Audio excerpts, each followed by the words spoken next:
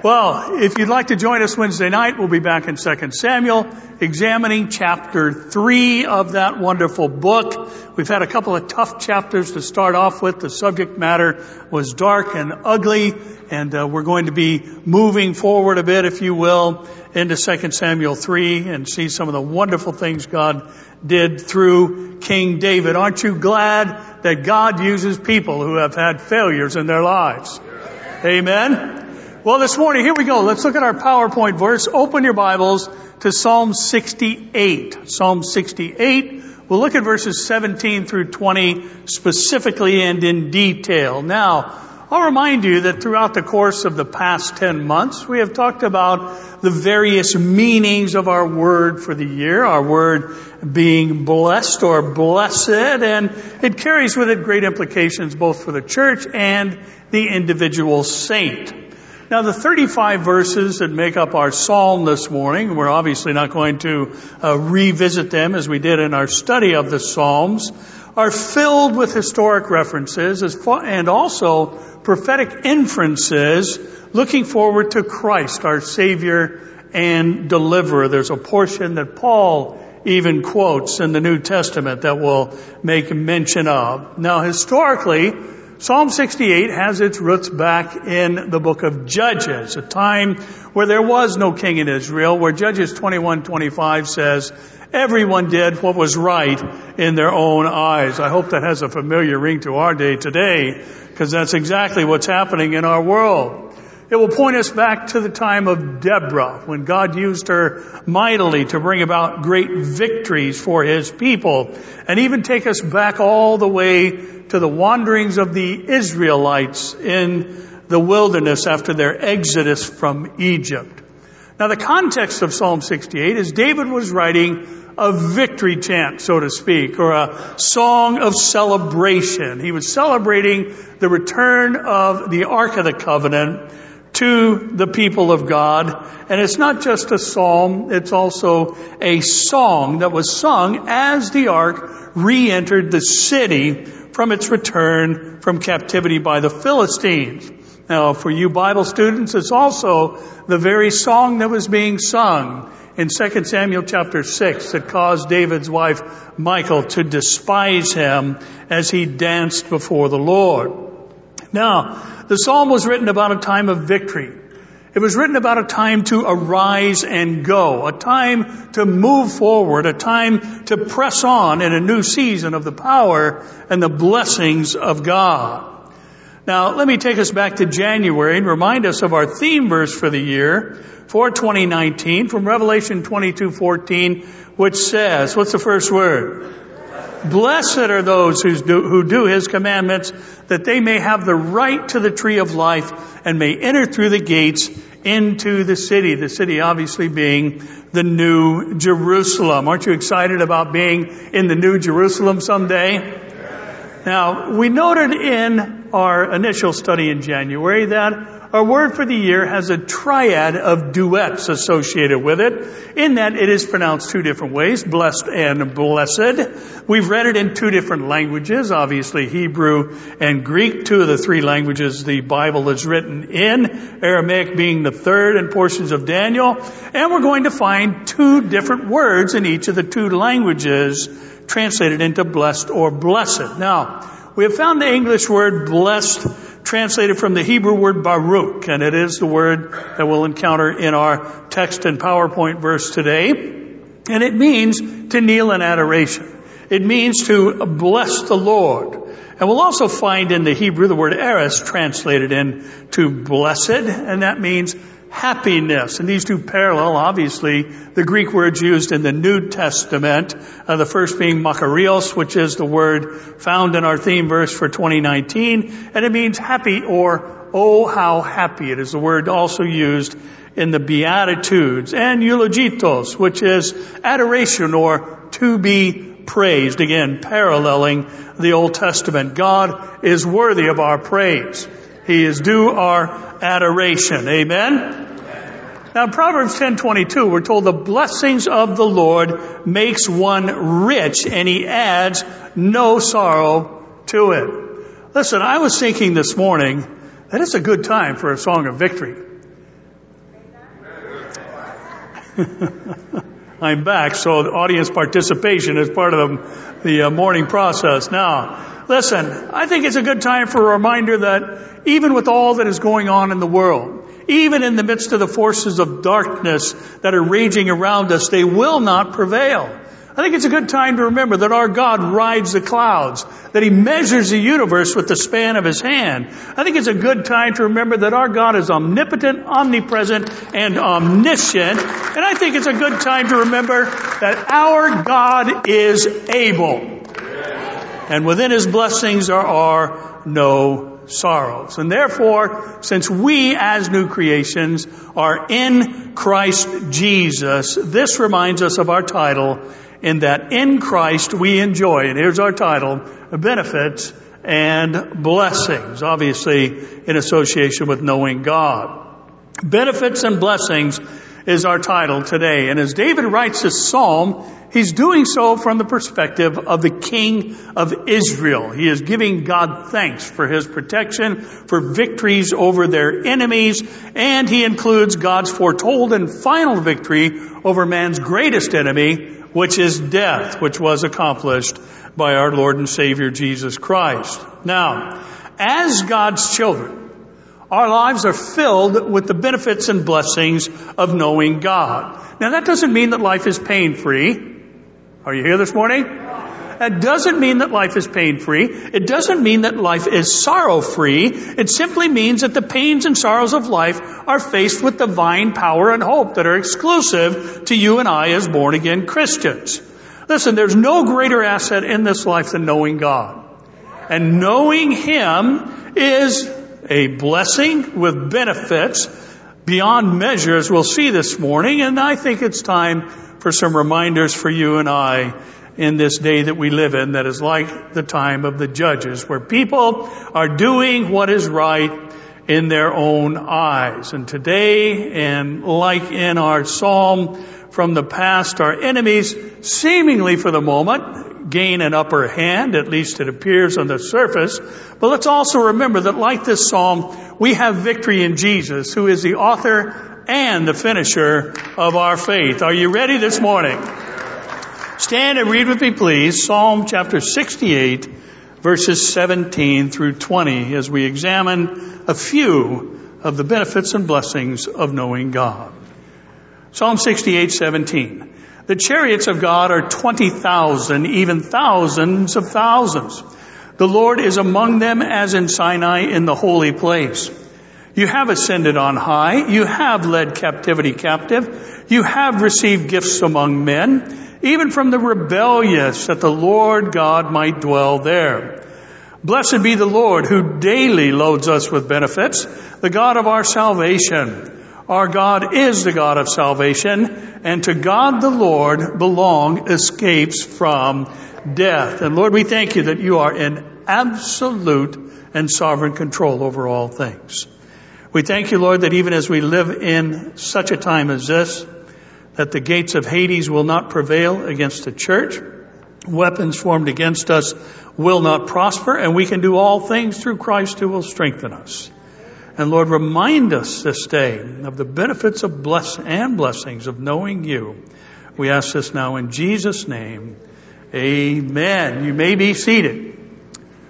Our observations this morning will be our usual three, and the first will come from our opening verse, that being 17, where David illustrates the sovereign authority and power of God by listing a number of chariots that are at the Lord's disposal for battle. Now, this is a common practice in Scripture to use an illustration that would be understandable by culture. The point being is not the number, the 20,000 or thousands of thousands.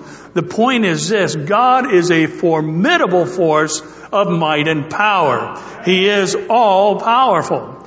And the beneficiaries of this power are the people of God. And if we back up a handful of verses, we'll remember what David wrote of in verses 7 through 10 of the same chapter.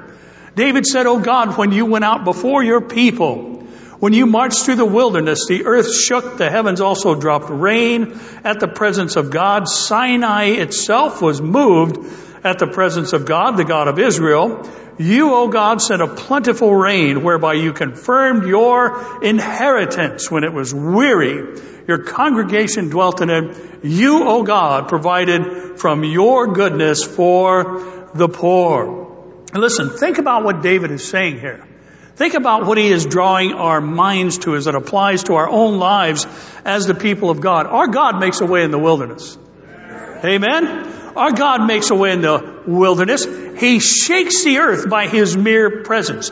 He commands the skies to open and close at will. He provides from His own goodness when all human resources run dry. God is not hindered by circumstances. He is not intimidated by opposing forces. He is not limited in His majestic power. He is not bound by the unrighteous laws of men. He is not helpless in situations that seem hopeless. His hand is not stifled by disease or illness. He is not fighting to maintain His position. His position is one of absolute authority and power. He cannot be overthrown, nor can He be disregarded. And listen this morning. Through Jesus, we're His inheritance. We are His inheritance. Isaiah 51:10-16 reminds us, are you not the one who dried up the sea? Speaking of the Red Sea event. The waters of the great deep that made the depths of the sea a road for the redeemed to cross over?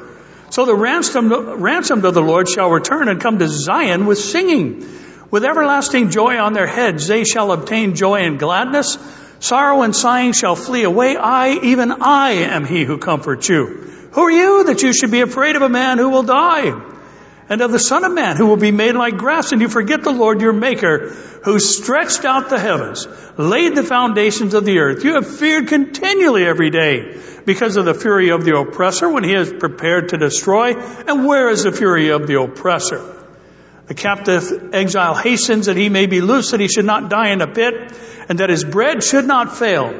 But I am the Lord your God, who divided the sea whose waves roared. The Lord of hosts, or Lord of armies, is His name. I put my words in your mouth. I've covered you with the shadow of my hand, that I may plant the heavens, lay the foundations of the earth, and say to Zion, you are my people. We are the people of God. Amen? Now, there's a lot going on in our nation and world today that is not good. But let me remind you that not good is not new. Things went south right away with the two first recorded sons in the Scripture. I think it always worthwhile to point out that from the first sin, which was disobeying the Word of God, the second sin was murder. And this tells us that man began his decline instantaneously when he sought to disparage and discourage and ignore the Word of God. Eve was deceived, Adam consciously sinned, and the rest, as they say, was history. It was not good what happened to the descendants of Jacob in Egypt, but God delivered them. He led them in the wilderness. He gave them His law on Mount Sinai as it trembled before Him. And listen, we too are the people of God through Christ Jesus. We are Abraham's seed through belief and faith. Now, yes, God allows things to progress further than we would like at times. Yes, He lets the enemy encroach upon us at times, as He did with Job, Jesus, and later Paul.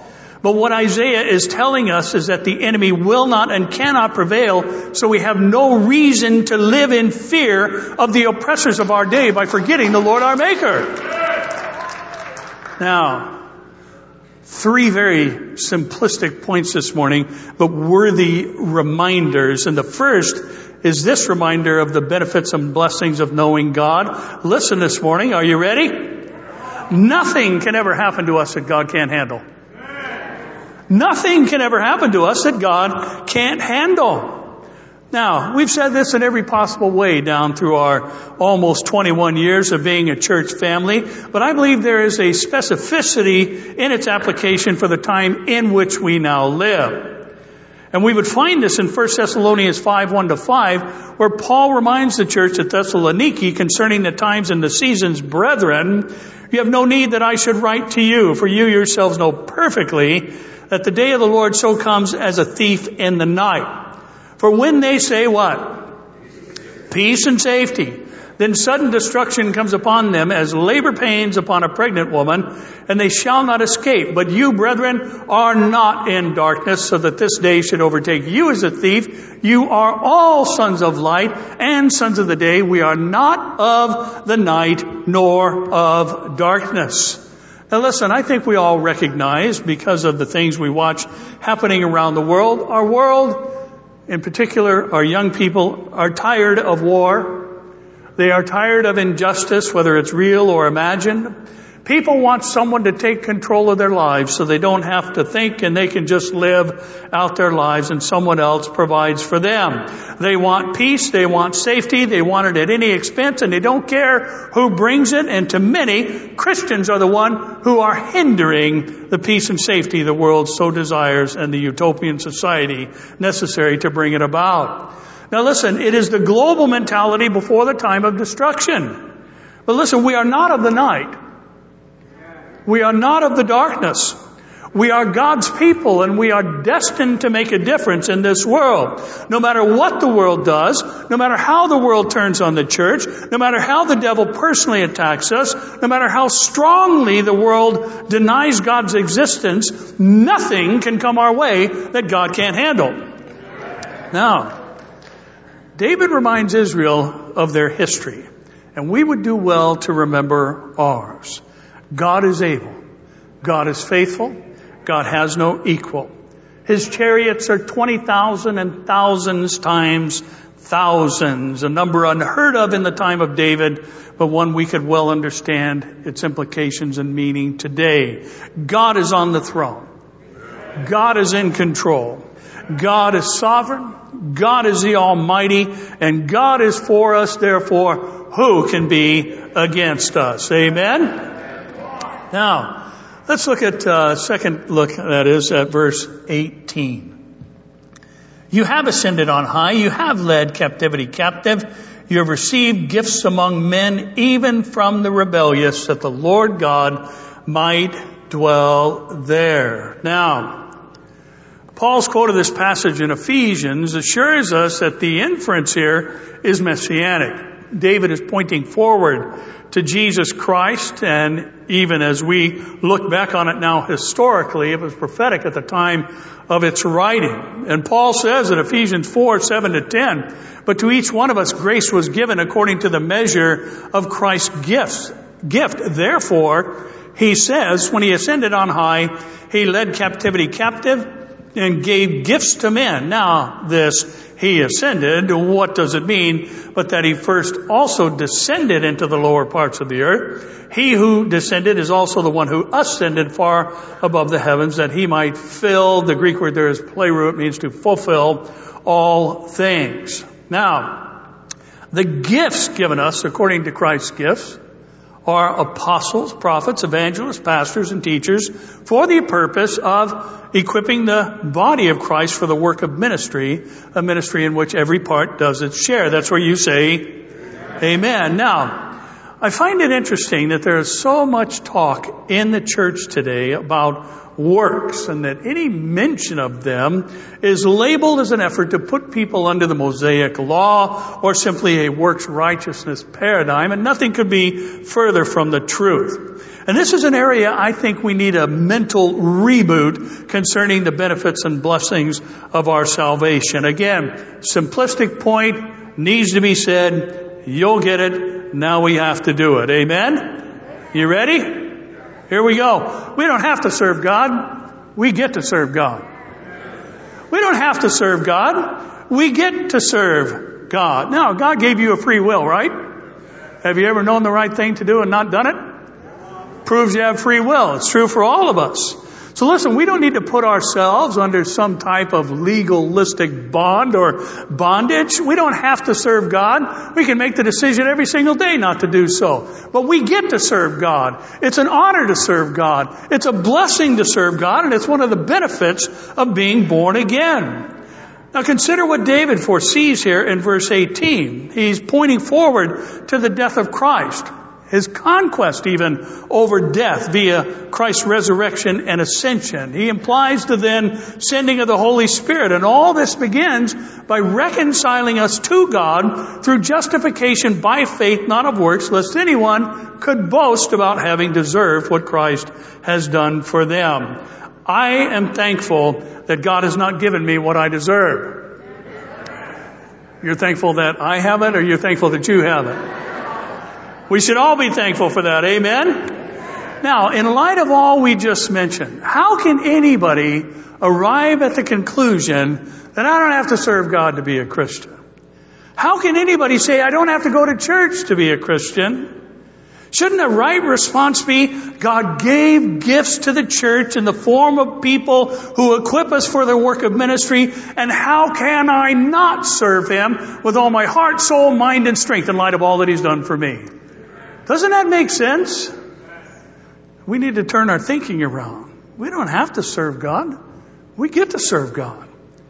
And in 1 Thessalonians 5:6-10, Paul said, and you became followers of us and of the Lord, having received the word in much affliction with the joy of the Holy Spirit. There's strange bedfellows, affliction and joy. So that you became examples to all in Macedonia and Achaia who believe. For from you the word of the Lord has sounded forth, not only in Macedonia and Achaia, but also in every place.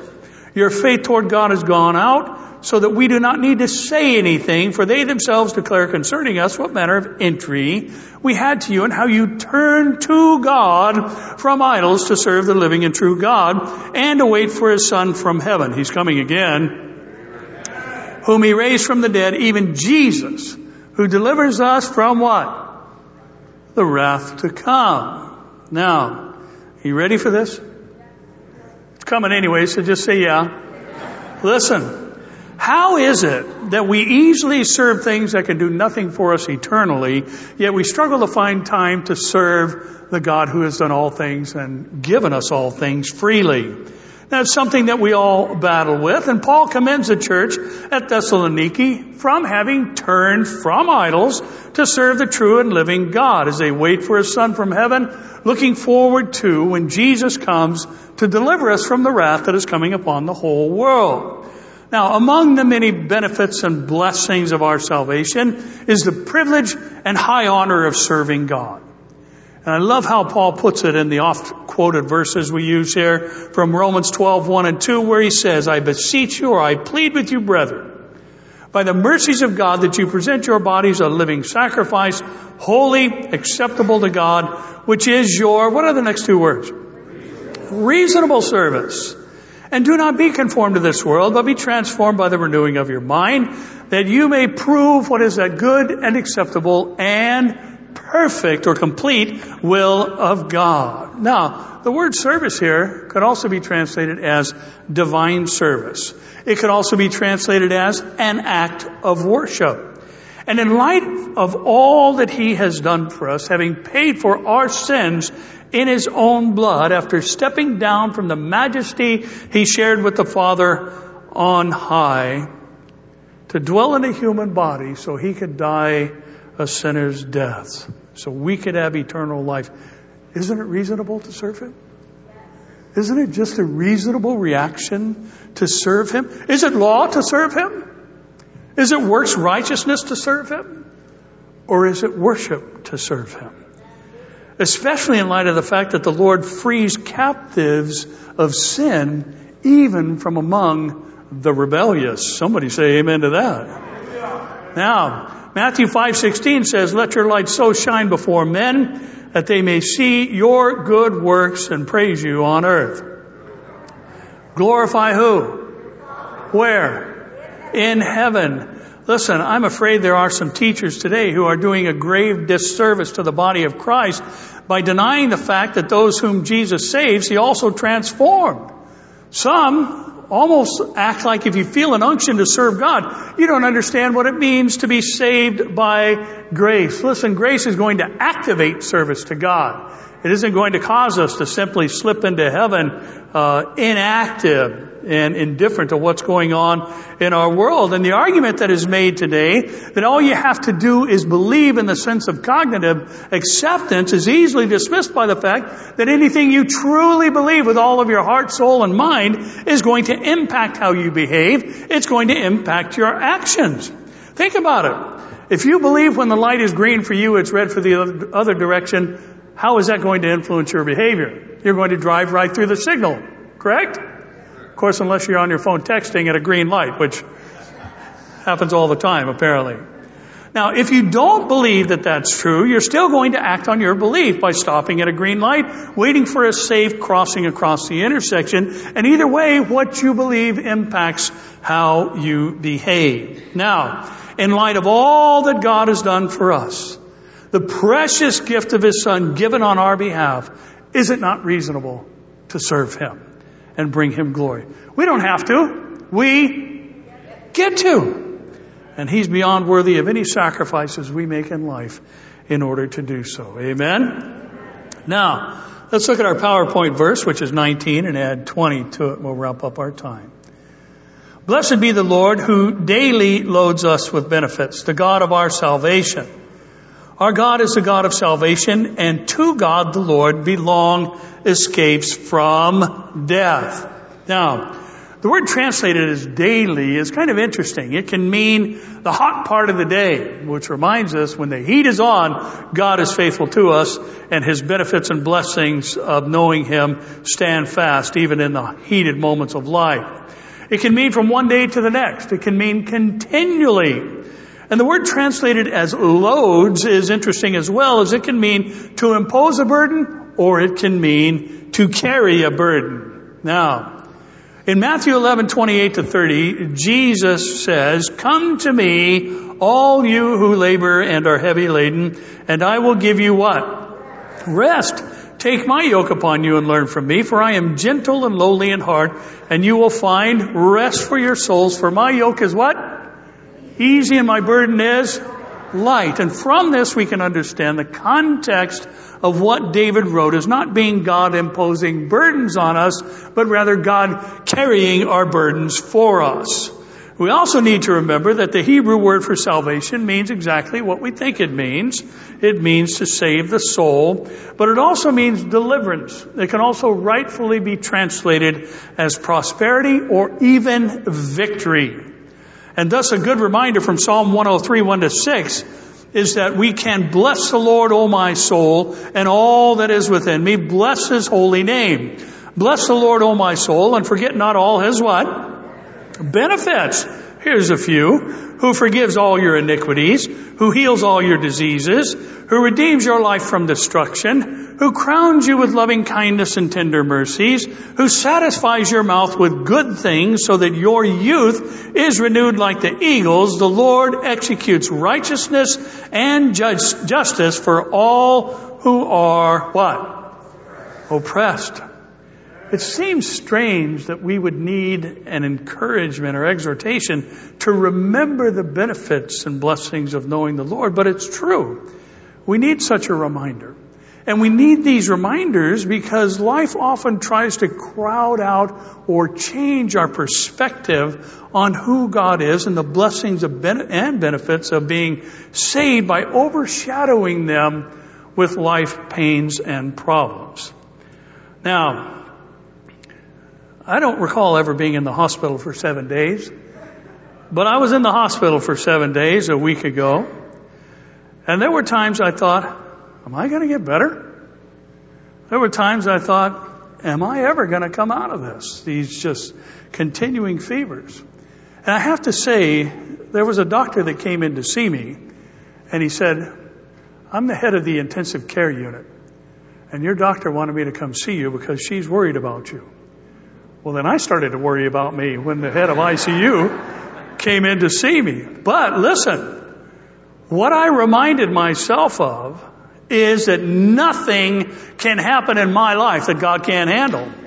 And listen, I will not, you will not be cut short of a single millisecond that God has ordained for you to live, no matter what the devil tries to throw at us, no matter the height of your fever, no matter the depth of your illness or your despair or whatever. God has the power to deliver, and to Him belongs escapes from death. Not that I was dying, but I kind of felt like it.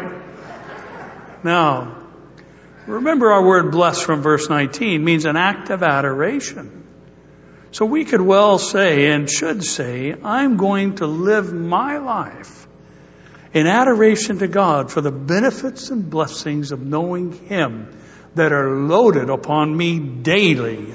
And the most significant among them all is that through the one who led captivity captive and gave gifts to men, we have escaped the second death because of Him.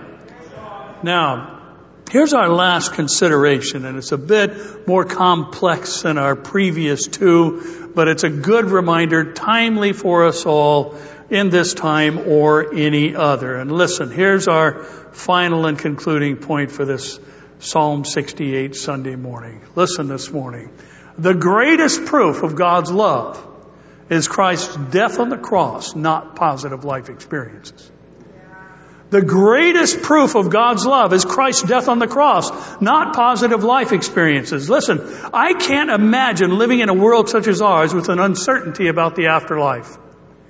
I can't imagine facing the things happening in our world, the unrest all over the world, the ethnic tensions, the cosmological events, the raging wars and rumors of wars, all predicted by the Bible. But the fact is, I find great comfort that either when I die or preferably go in the group plan, I'm going to be with the Lord. That's why Paul could say in Galatians 2:20, I have been crucified with Christ. It's no longer I who live, but Christ lives in me. And the life which I now live in the flesh, I live by faith in the Son of God who loved me and gave Himself for me. And as I've said in the past, I love how Paul personalizes the work of Christ on the cross on his behalf. Now, remember the background of our chapter. Things hadn't gone so well for Israel. The ark had been captured. David's wife mocked him for dancing before the Lord, but this was not a time for a song of defeat. It was time for an anthem of victory, just like today. And I want to remind you again that this life is not all there is. And the hard stuff will soon be replaced by eternal fullness of joy and pleasures forevermore, according to Psalm 16:11. And Paul says in Philippians 1:19-26, for I know that this will turn out for my deliverance through your prayer and the supply of the Spirit of Jesus Christ, according to my earnest expectation and hope that in nothing I shall be ashamed, but with all boldness, as always, so now also Christ will be magnified where? In my body, whether by life or death. For me to live is Christ and to die is gain. But if I live on in the flesh, this will mean fruit from my labor. Yet, what I shall choose, I cannot tell. For I'm hard pressed between the two, having a desire to depart and be with Christ, which is far better. Nevertheless, to remain in the flesh is more needful for you. And being confident of this, I know that I shall remain and continue with you all for your progress and joy of faith, that your rejoicing for me may be more abundant in Jesus Christ by my coming to you again. Now remember, Paul had talked about being caught up into the highest of the heavens, the heavenly realm, the domain of the angels, and God Himself. When he saw things that he said it wouldn't be fitting to try and use human descriptive terms and phrases to describe them. So he had seen the heavenly scene, and his conclusion was, I'd rather be there than here on earth. But God wasn't done with him yet. He had more to do for the Lord's name's sake and glory. And he was going to remain and continue, is what the Lord spoke to his heart by the Spirit of Christ Jesus. And listen, among the epistles that Paul had written, one of, if not the most encouraging epistle of them all, is the letter to the Philippians. And may I draw your attention to the fact that Paul wrote it under a 2-year house arrest in Rome. And here he is encouraging other people. Listen this morning, saints. Your life may feel like a string of trials and tribulations without any respite in between. And I have to say, one of my takeaways from my unwelcome hospital stay was just to encounter, God just brought Christians to me. Nurses and doctors, and one of my doctors came in and he had his physician's assistant with him, and he said, "You're a pastor, huh?" I said, "Yeah." "What are you going to do about it?" "No, I didn't say that." He said, "What denomination?" I said, "Calvary Chapel." And he turned around and walked away. Obviously, he didn't like my answer. I don't know why. But then the other doctor, who was a bit, blustery, the bedside manner was a little weak, let me just put it like that. He said, "I always wanted to meet Chuck Smith. My wife went to high school there, and we have been a part of Calvary Chapels over the years." And he said, "My wife and I are going to be praying for you." I'll take it. I'll take it. I had so many wonderful caregivers, and interesting, I think we all fight sometimes looking at particular elements of the world and people around the world and see them as the source of problems in our world. But listen, God sent me 2 Jewish doctors. He sent me a Pakistani doctor. He sent me an Iranian doctor. And he sent me an Italian doctor so I could have a global experience during my time in the hospital. And they were wonderful, and they cared so greatly for me. And there was one particular nurse who I enjoyed her 2 shifts where she was assigned to my room. Her name was Heidi, and she was a PK. Her dad was a Lutheran pastor growing up. And we began to talk and converse about the Lord. And I told her, I've often told the church, sometimes I realize I'm not under Moses' law, but I sure feel like I'm under Murphy's. And I think we've all had those seasons. And God is faithful to bring us the things that we need, to bring us those who will encourage us. A doctor met for the first time who will commit to pray for you along with his wife. Doctors who care and are concerned about your well-being, who are from cultures from around the world. Nurses who want to make sure that you are being dealt with in a proper manner and have such a love and concern for their patients that they spend hours caring and watching over you. Listen, this is God doing all of this. This is God orchestrating events. And maybe you're feeling like I have felt in time past. Mike asked me the other day, "How you doing?" And in just a moment I said, "Mike, I got to be honest, I am sick and tired of being sick and tired. I just want to feel good. Just want to be healthy. I'm tired of taking antibiotics. I'm tired of all this stuff." Does anybody know what I'm talking about here this morning? I'm tired of things not being better than they have been over these past few years. But you know what? There's one thing that changes my perspective whenever I think about it, and it's that right there.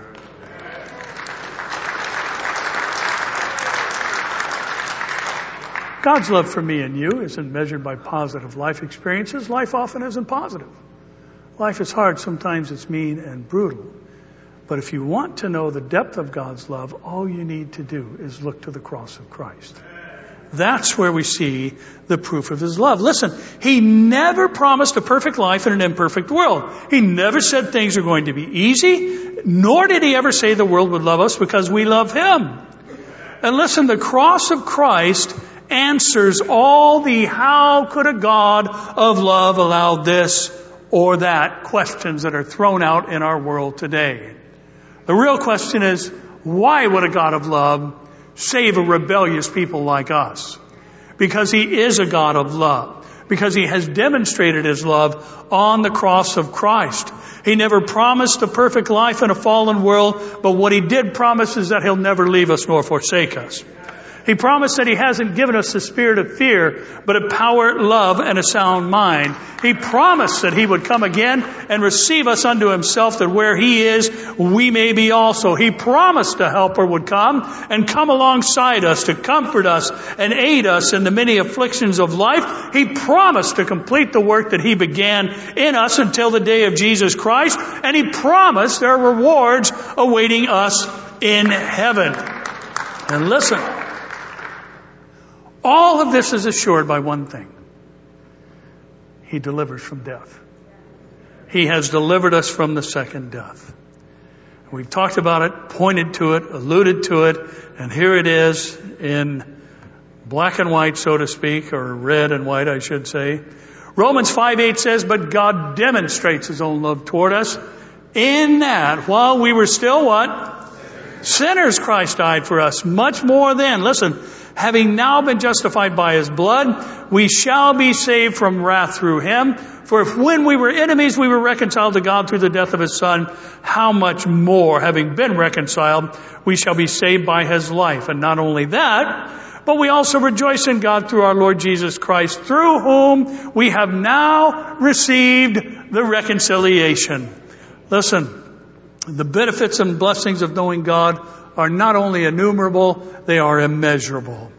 And when hard times come, His love cannot be called into question, because it has been undeniably demonstrated by dying for us while we were yet sinners, that we might be reconciled to God with the promise of someday living in immortal incorruptibility forever and ever. Somebody say, Amen. And Father, we are grateful for our visit to our word and verse for this month. And we thank You, Lord, that You do all things well.